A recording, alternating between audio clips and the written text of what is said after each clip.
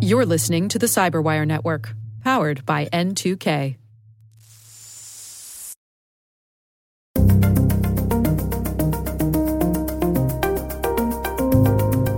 You get up on stage and you get given a company name, a target. You're allowed to prepare, and then you have to elicit about 20 to 30 pieces of information from this company over the phone, live in front of the audience in 20 minutes.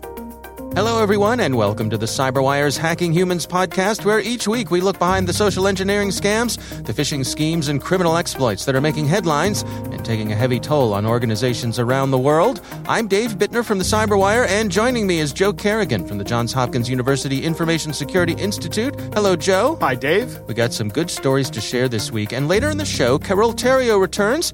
She's speaking with Chris Kirsch. He's the DEF CON 25 Social Engineering Capture the Flag winner. All right, Joe, let's go ahead and jump into some stories this week. All right. Mine comes from CPOmagazine.com, and it's titled, Nigerian Threat Actors Skip Social Engineering, Make Direct Pitches to Employees to Install Ransomware on Company Networks. And it's... They're not wasting any time. Cut out the middleman, right? This is written by Scott Ikeda. And really what they're pointing out here is a bold plan from some scammers, and they think they are coming from, well, let me ask you, Joe, guess a country that you think these scammers are coming from. Well, Dave, you've already tipped your hand here. I'm going to guess Nigeria. Oh, that's right. It was in the title, wasn't it? Yeah, sorry. Yeah, boy. Nothing gets by you, Joe. Right. So, yes, you are correct. They are from Nigeria. Uh-huh. And so, as we said, they're sort of cutting out the middleman here. They're going out on LinkedIn, and they reach out to folks on LinkedIn, and they start with just a nice little salutation to begin with, not tipping their hand. Uh-huh. But once they get someone on the hook, basically they offer them a commission for installing ransomware on their corporate network. Really? Yeah. I mean, that's kind of brazen. It is indeed. This story says that they're offering 40% of the proposed ransom amount. The proposed ransom amount, I will add, is $1 million. Right. If the employee is willing to install the Demonware ransomware, either physically or remotely, and then if you follow up, they give you an Outlook email address or a Telegram username to reply to. They say that the attackers, they have typical broken English, right? You know, not passable English, but not great, which of course tips their hand. And shocker, Joe, shocker of shockers, they don't really follow through with their promised payments. Oh, really?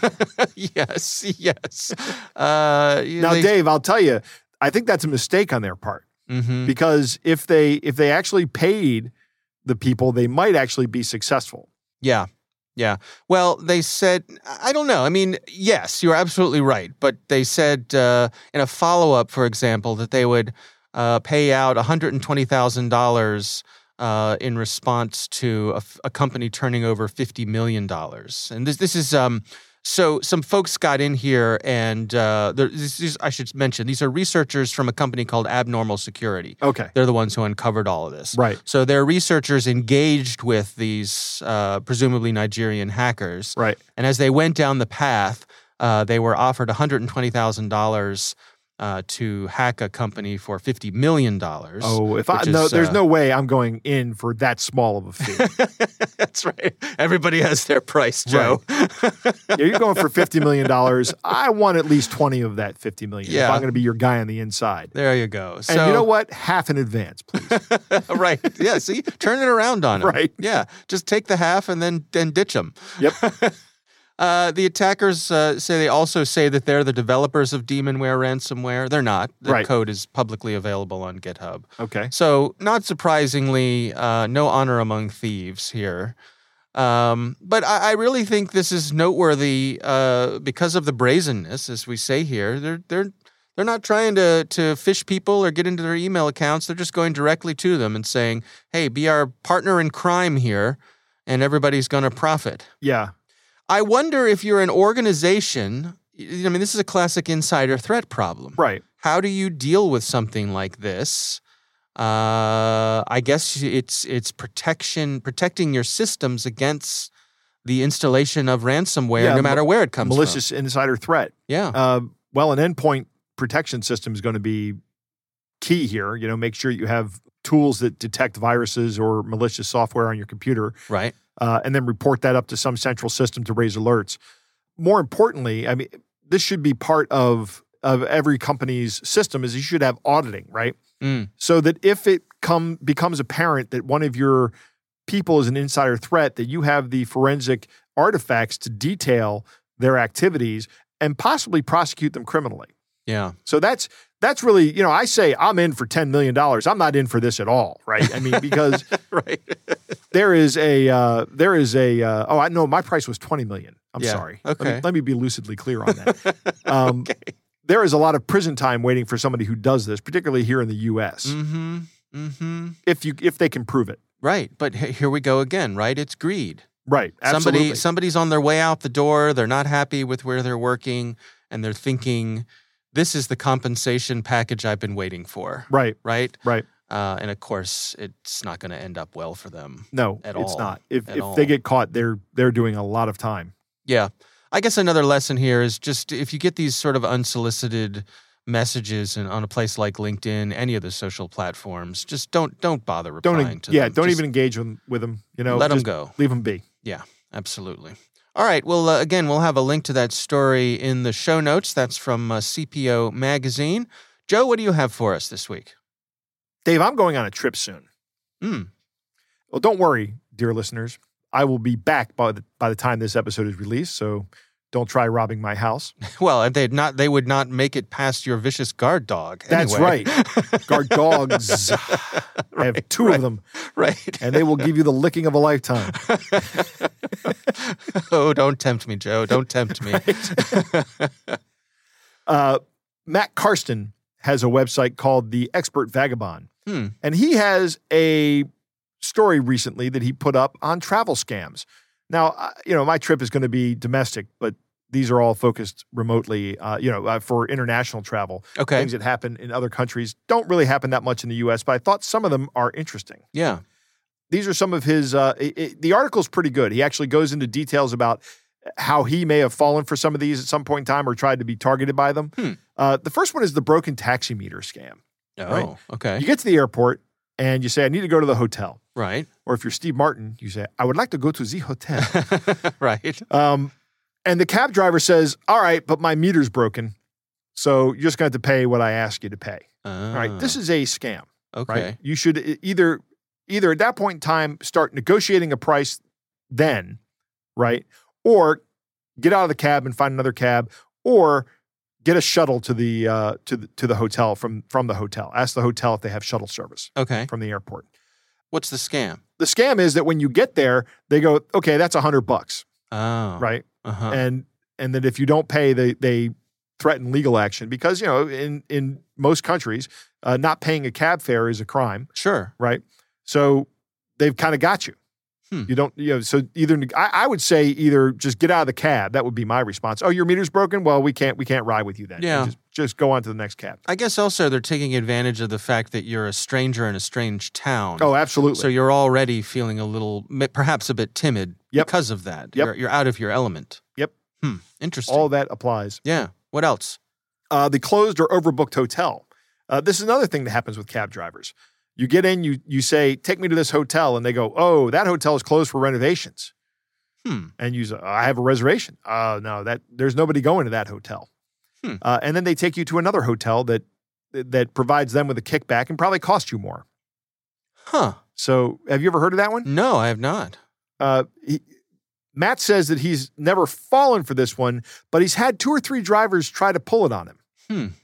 And seems to me that one would be harder to get away with in the era of mobile devices, where you could call the hotel and say, "Hey, are you open or not?" That's the advice. Call your hotel in advance, make sure they're open. Right. And when the cab driver says that they're closed, just say, you know what, just take me to the hotel. Yeah, or take a different cab. Yeah. Spills on your clothing. This is one we've kind of talked about before, or similar to ones we've talked about before. And actually, one of the things that I've said, this is absolutely how people could get me. Okay. We've talked about the scam of the mustard on the kid, right? Right. You have a kid with you and somebody somehow smears mustard on the kid and then the kid comes up to you and you're like, oh my God, my kid has this on him. Yeah. You're in a crowded place. You start cleaning the kid, and while you're bending over cleaning the kid, someone picks your pocket, right? Mm-hmm. Well, this is a very similar one. The person is walking, maybe they have a hot dog, right? Okay. Or maybe they have some coffee or something. I don't know. But they bump into you and they mess up your clothing, and then they start wiping your clothing down, right? So what they're doing is they're touching you and getting you accustomed to being touched. We had Brandon, I can't remember Brandon's last name, but he was a magician and a sleight of hand expert. He said that's one of the things he starts doing is he touches people, right? Get them accustomed to being touched. Mm-hmm. And then this guy reaches in and picks your pocket. Mm. Fake police scams. This one's terrifying to me. Go on. Right? So first off, a person approaches you while you're in a foreign land and they say, hey man, you want to buy some drugs? Right? And you being like the stand-up citizen go, well, what kind of drugs? No. You say, no, thank you. I'm not interested in buying drugs or doing any time in your prisons. Right. And just then, 2 more people come out of the crowd dressed as police officers and arrest the guy who tried to sell you drugs. And then they turn to you and go, hey, he was asking you, give me your passport and your identification, your wallet. Right? Oh. And they start like strong-arming you. Yeah. Matt says that you request that these people show their identification, and then you say, I don't have my passport. It's locked up back at the hotel. We can go back and get it. And if they refuse to comply with that, you can walk away. Another solution I read for this is to say, you know what?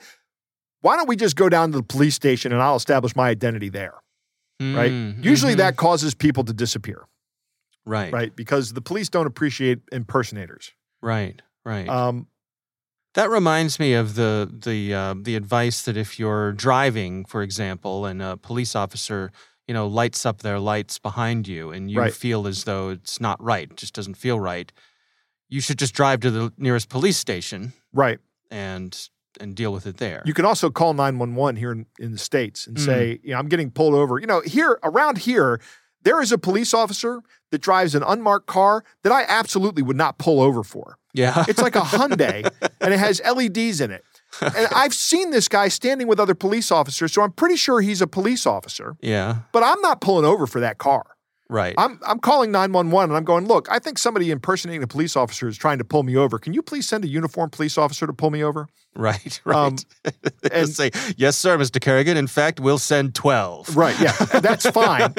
That's fine. But I don't think there's a jury in the world that would convict me of evading a police officer when they see a picture of a Hyundai with LEDs in the front of it. Sure. I'm not pulling over for that. That's a safety risk. Yeah, absolutely. Absolutely. The friendly ATM helper. Right? You walk up to an ATM, and of course, there's no English written on it. Okay. Right? So somebody offers to help you. And what they're there to do is actually, they might even direct you to another ATM that actually has one of their skimmers on it. Oh. And then their a skimmer is a device that will read the information off of the magnetic strip of your ATM card. And they will then watch you as you enter your PIN. And Matt says, don't let anybody be around you. Yeah, I think that's something that intimidates me about foreign travel is dealing with the money. The conversion rates, especially places that have very different, values of their money, right? Where, 10,000 of something is worth $1 or, something like that. In other words, I think I could be vulnerable in that situation because of my lack of confidence in things like exchange rates and so on and so forth. Yeah, and you need cash to get around a lot of countries because not everybody there. It's not like in the U.S. where we have, every merchant has Square, right? Or some other payment means that they can accept a credit card. Right. They're going to want cash for their goods. Yeah. The group photo offer is another good one, right? If you're with a group, somebody says, do you guys want me to take your picture? And you're like, yeah. And then you're standing there and he keeps backing up and backing up and backing up and eventually just turns around and takes off with your camera. And you're like, oh. Yeah. I saw one where it was a team of scammers and they were targeting tourists who had high-end cameras, DSLRs. Right. and they would come in and they would distract them. And while they were distracting this person, they would steal the lens off of their DSLR. Really? Because some of lens these is expensive. Some of these lenses are thousands of dollars. Right. And so somebody has a nice lens, and so the person still has the camera hanging around their neck. Yeah. But by the time these folks are gone, that they look down and the lens is gone. Right. And that lens comes off with like a quarter turn, right? Yep. So it's pretty easy to remove it. Yeah. I mean, if you know what you're doing, absolutely. Yeah. And these scammers know what they're doing. They do indeed. They probably run a camera shop. Right. Yeah. Used lenses right. are us. Here's a big one. And we've talked about this one before plenty of times. Fake Wi-Fi hubs. Open Wi-Fi. You should never use that while traveling. Yeah. Except the fact that you're going to be in a foreign country and may not be able to communicate as readily. And if you can't afford to do that, maybe you don't go. I don't know. This is an interesting one because I've seen some folks, some knowledgeable security folks say recently that this may be overstated because we're at the point now where a high enough percentage of our information is encrypted by default with our web browsing that really takes most of the risk out of something like this. And if they try to do a man-in-the-middle attack, nowadays it's pretty apparent. Yeah. That is true. Yeah. It's good advice, though. I mean, I still don't connect to these things. I use my phone. Yep. Good advice. Cheap enough. Yeah. This one's interesting, and when I did research for this episode today, I found a couple other variations of this one, but this is the motorbike rental damage scam. Right? So you rent a motorbike for somebody. Yep. And when you bring the motorbike back, there's been some damage that's been inflicted to it, usually like a slit seat. Oh. Right? And the guy at the rental place insists that you pay an exorbitant price for it. Mm-hmm. Right? There is another one I saw that was about jet ski damage. Right? You come back and there's some kind of damage. Maybe the damage was there before, but in this instance, other people were in on the scam and they would get around the person who rented the jet ski and then essentially march them to an ATM to withdraw the money to pay for it. Wow. So it's a risky proposition, I guess. I don't know what you do in this situation. I think you get law enforcement involved as soon as you can, but who knows? In some countries they may be in on it. Well, like when you rent a car, right? A lot of times there'll be a little chart on the rental the rental form that has a picture of the car, and they'll mark off if there's any dings on the car or anything like that.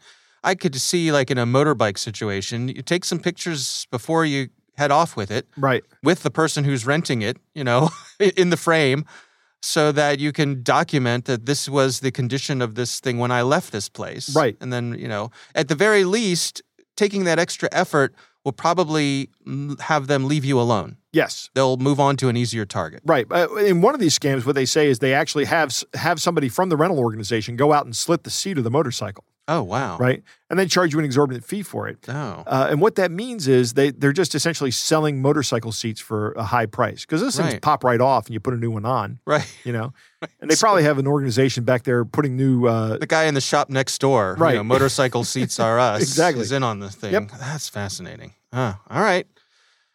One more? One more. Gemstone or carpet deals. You meet up with a guy who says, I have a very lucrative side business selling jewelry or gemstones. If you get these back to the United States, you could sell them for a huge profit. Yeah. Of course, all of these things are fake, right? Mm-hmm. He's selling you a bunch of cut glass. And when you're on vacation, no matter how good the deal is, remember, if it's too good to be true, it probably is. Yeah. They're not going to sell a bunch of underpriced diamonds or rubies or whatever to just some guy they just met. Right. They're going to they're going to make more money on that selling it to somebody who's legitimate. So that's probably a scam. Yeah. Yeah. Tourist destinations are not known for their great deals and shopping. And, yes. The jewelry store in the resort hotel probably not. Probably not the best deals. Ooh, I love that piece. We are not buying that piece here. Yeah, but that's not what they're about, Right. So, I guess if you know what you're in for and you can afford it, well, then so be it. But just word to the wise, right? Yep. All right, lots of interesting stuff here. So we will have a link to that in the show notes, as always. Joe, it is time to move on to our catch of the day.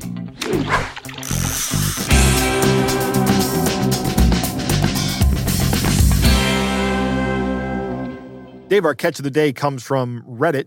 The user has a name that's unpronounceable. So Right, okay. we'll just put a link in the show notes. Fair enough. If it's still there. But this user looks to have gotten some text messages from someone calling themselves Harnike Crush. And there is a picture of a very attractive blonde woman in as a profile picture. Yep. And Dave, as always, why don't you play the very attractive blonde woman, and I will play the person that that this person was trying to scam. All right. Hey, how are you doing today? Good evening. How are you doing today? Hello? What's going on? Are you there? I'm good, thanks. Nice. How was your day? Why? Are you busy? My day was good. Yours? I'm cooking dinner right now, so yes, very busy. Oh, so when will you be free? How many minutes will that take? An hour. Okay. You told me just an hour now. Until today, you never text back. What up?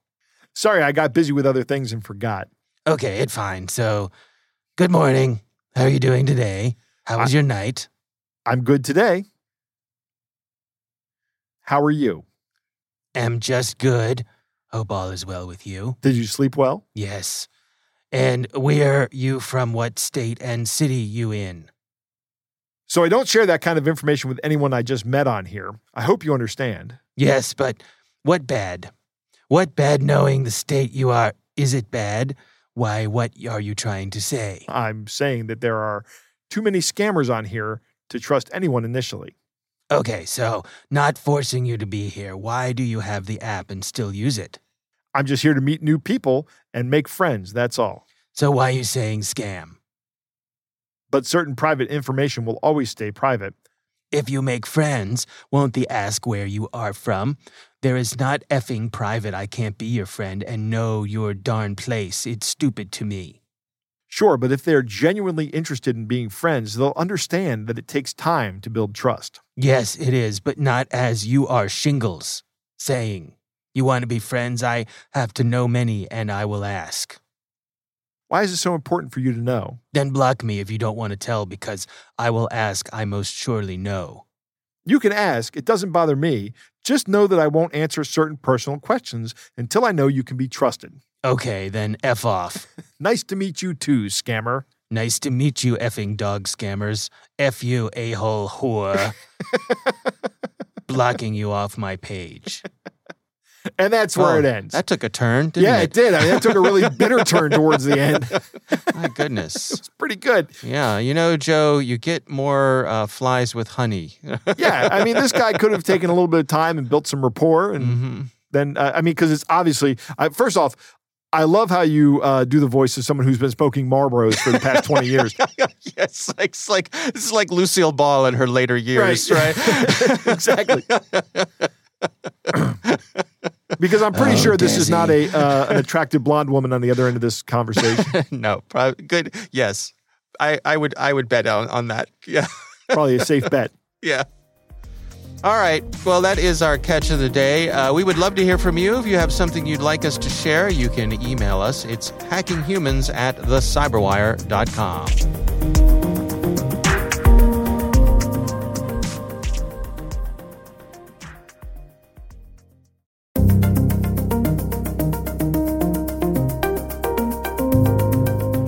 All right, Joe, Carol Theriault is back. She always brightens things up around here, doesn't she? Hello, Carol. Yes, she does. Often when I'm typing, I hear things in Carol's voice. Is that right? Yes. All right. Well, maybe you should talk to your doctor about that. Maybe I should. She is bringing us her interview with Chris Kirsch, and he was the winner of the DEF CON 25 Social Engineering Capture the Flag. Here's Carol Theriault. Today, I would like to welcome Chris Kirsch to Hacking Humans. Chris has been in the cyber world for over 20 years. He's worked all over the world and is an expert on encryption, hacking, and he's the co-founder of Rumble.Run. Now, Chris is also a winner of DEF CON's SECTF. ECTF. Think social engineering, capture the flag. Yeah. Which I know nothing about that. So Chris, thanks so much for joining me today. Let's first talk about DEF CON and getting this black badge. Tell me about that. Sure, I'd love to. So DEF CON is one of the world's biggest hacking conferences. I think it's actually the biggest one, about 30,000 people that fly into Vegas every year. Not right now. But it's so huge, actually. It's amazing to think. It is huge. They take up 3 entire big conference hotels in Vegas now. They started out a lot smaller, but it's just grown over the years. And DEF CON has all of these different, what they call villages, different parts of the conference that specialize in different things. And one of those is the social engineering village, where they give talks on the topic of social engineering. But they also have this really cool competition that I participated in. I saw it in my first year and it just blew me away. And I just wanted to engage in that. So the competition is basically you get up on stage in front of about 1,000 people. Okay. And you get given a company name, a target. You're allowed to prepare. And then you have to elicit about 20 to 30 pieces of information from this company over the phone, live in front of the audience in 20 minutes. Wow. It's a lot of fun. It's nerve-wracking. I bet. First year, I did really well in the written part, but when I got up on stage, nobody picked up their phone because it was a Saturday afternoon. So I really bombed the first year, and I thought, I've already lost my dignity here. Not your fault, though. Not your fault. Not your fault. Yeah, I already lost my dignity, so what can go wrong? I'll go back next year. And so the following year went really well, and I won the competition, and that earned me what's called a black badge at DEF CON. So that means it's, inflates my ego and then also get in for free. That's pretty much what it means. So you can go in any year, anytime. You can just swan in. You're like VVVVIP. Exactly. Yeah. Nice. And I like I'm glad we're freebies, friends, buddy. And when did this happen? When did you win this black badge? God, this was DEF CON 25, so the silver anniversary. And this was, I think, about 3 years ago, something like that. Yeah. You're the perfect person to talk to because you basically play a bad guy, right? You're playing a scammer effectively. So where are we as people vulnerable? Like what works? How do you go through the mindset of winning trust from these victims? Sure. So it actually starts out way before you pick up the phone. Because what I did is after I got the name of the target company, and this was that year, the topic was toy and gaming companies. So I had the name of a target and I had 3 weeks to research that target. So I went really deep on LinkedIn, on Glassdoor, on all sorts of sites to read everything I could find about this company and to understand the jargon that they're using internally, because every company's got their own language, to understand how they are organized, to find phone numbers of the different departments and what they care about, understand the company mission, understand what are hot topics for that company. Mm-hmm. And now, once you have a phone number, you can say, all right, if I target this particular person or department, then I have enough background to build a really credible story, something that we call a pretext. And so this OSINT, this open source intelligence, the research that I did up front is really helpful to build trust very quickly. So for example, when I called up, I called up a retail location that they had, because that was something that was open during my call time. And I just said, hey, I'm Mike so-and-so from Wilmington, because I knew that was where their headquarters was for the subsidiary of the company, right? So I don't even have to say I'm from this subsidiary, et cetera, et cetera. You just use, and that's what I mean by internal lingo. So I'm from Wilmington and I work on the ERP team. I have a quick question for you. Are you open right now? Do you have customers in the store? Because that is a question that they would answer even to like the average Joe customer who is calling in, right? Are you open right now? So I wanted to start out with something very simple that they would be comfortable asking. And then I say like, hey, I'm asking because I haven't gotten any bookings data from your POS systems, from your point of sale systems. Mm-hmm. Using lingo again to try using lingo again. And I think the person I had was like an assistant manager or maybe a security guard, something like that. Not at all trained on avoiding scammers on the phone. If you call a call center, a support center, something like that, they're usually trained. But these folks are in retail. They're possibly even minimum wage, right? They're not well trained on this kind of stuff. So that's why I targeted the store.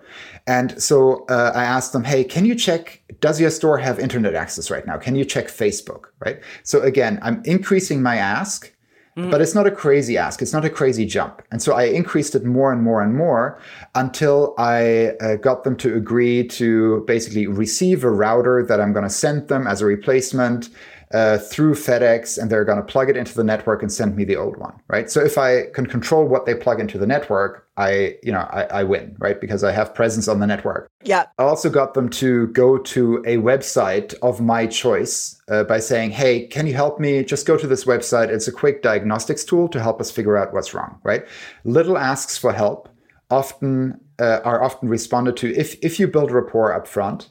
And one technique I used right in the beginning when I called them was actually something that I call an artificial time constraint. So that means I told them that I only have a certain amount of time so that they don't feel that they have to get me off the phone, right?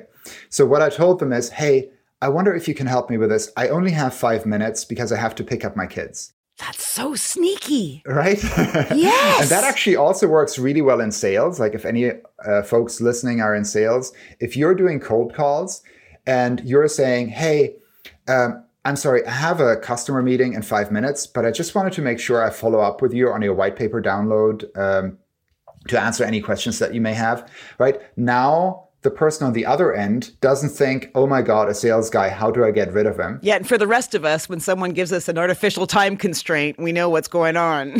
Maybe. But now they're thinking like, oh, okay, this guy's got to go. I don't have to worry about him keeping me here for ages, right? So I use that. So those are some of the small techniques. Amazing. And all this info, listeners, can help us stay out of their way. This was Chris Kirsch. He's the co-founder of Rumble.Run and a recent Black Badge winner at DEF CON. Chris, thanks for coming on the show. All right. Thank you very much for having me.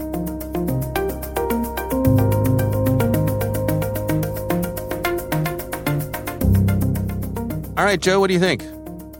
That's a great story. Very interesting to hear how that goes. Yeah. The Social Engineering Capture the Flag, or SECTF as it's called, is a DEF CON competition that's run by Christopher Hadnagy right now. Mm-hmm. We've had on this show, and he's the author of social engineering books that are really like the gold standard. Yeah. This competition is also the competition that Rachel Toback has won multiple times. Yep. Now, Chris Kirsch is on the show. So we've had multiple DEF CON winners of this, multiple Black Badge holders. So I'm pretty happy about that. Yeah. Whenever you win a DEF CON event, you get a Black Badge that entitles you to go into all the remaining DEF CONs. Every subsequent DEF CON, you just walk in with this badge. It's nice. Well, that's swanky. It is.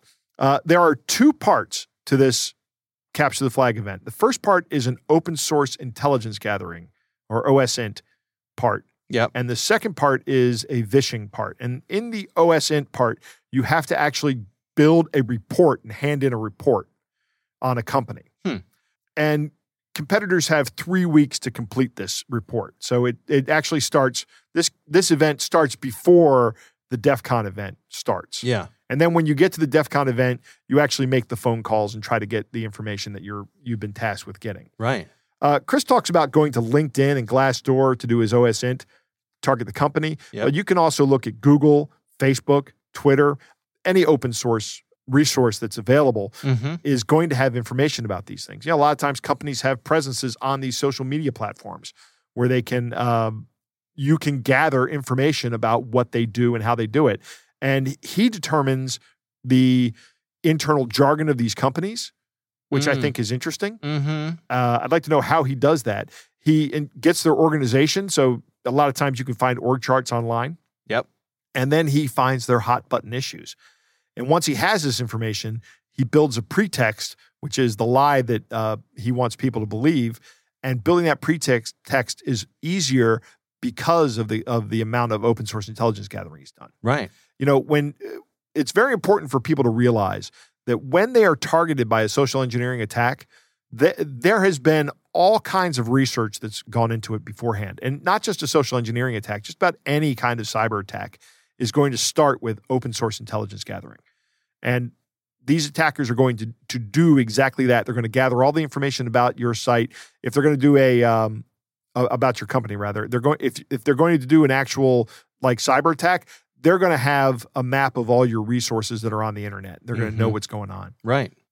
it's interesting. He talks about in this one case how he targeted somebody at a retail location because he knew that person was probably not going to be trained as well as the people at the corporate locations, right? Mm-hmm. And then he's going to get essentially got them to agree to hook up a router on their network, and essentially that would hook it right up to the corporate network. Yeah. So very interesting. One of the other key events or key pieces of information here is that he uses the artificial time constraint. Right? He's like, look, I got to go in 5 minutes, but I need your help right away. Mm-hmm. And the guy's like, okay, I can help you for 5 minutes. Yeah. That's how this works. That's how this mental trick works. Also, he comes in saying that he's from the corporate office, but he uses the proper lingo, the proper jargon for getting that, to get him to drop their, I think it was Wilmington. He says, I'm from Wilmington. Yeah. So, like the headquarters. Because that's what they call the headquarters. Right. And so he short circuits some of the suspicion that they might have. Immediately gets the guard lowered. Yep. All right. Well, interesting interview for sure. We appreciate Chris taking the time for us. And of course, thanks to Carole Theriault for joining us as well. That is our show. We want to thank all of you for listening. And of course, we want to thank the Johns Hopkins University Information Security Institute for their participation. You can learn more at isi.jhu.edu. The Hacking Humans podcast is proudly produced in Maryland at the startup studios of Data Tribe, where they're co-building the next generation of cybersecurity teams and technologies. Our senior producer is Jennifer Iben. Our executive editor is Peter Kilpie. I'm Dave Bittner. And I'm Joe Kerrigan. Thanks for listening.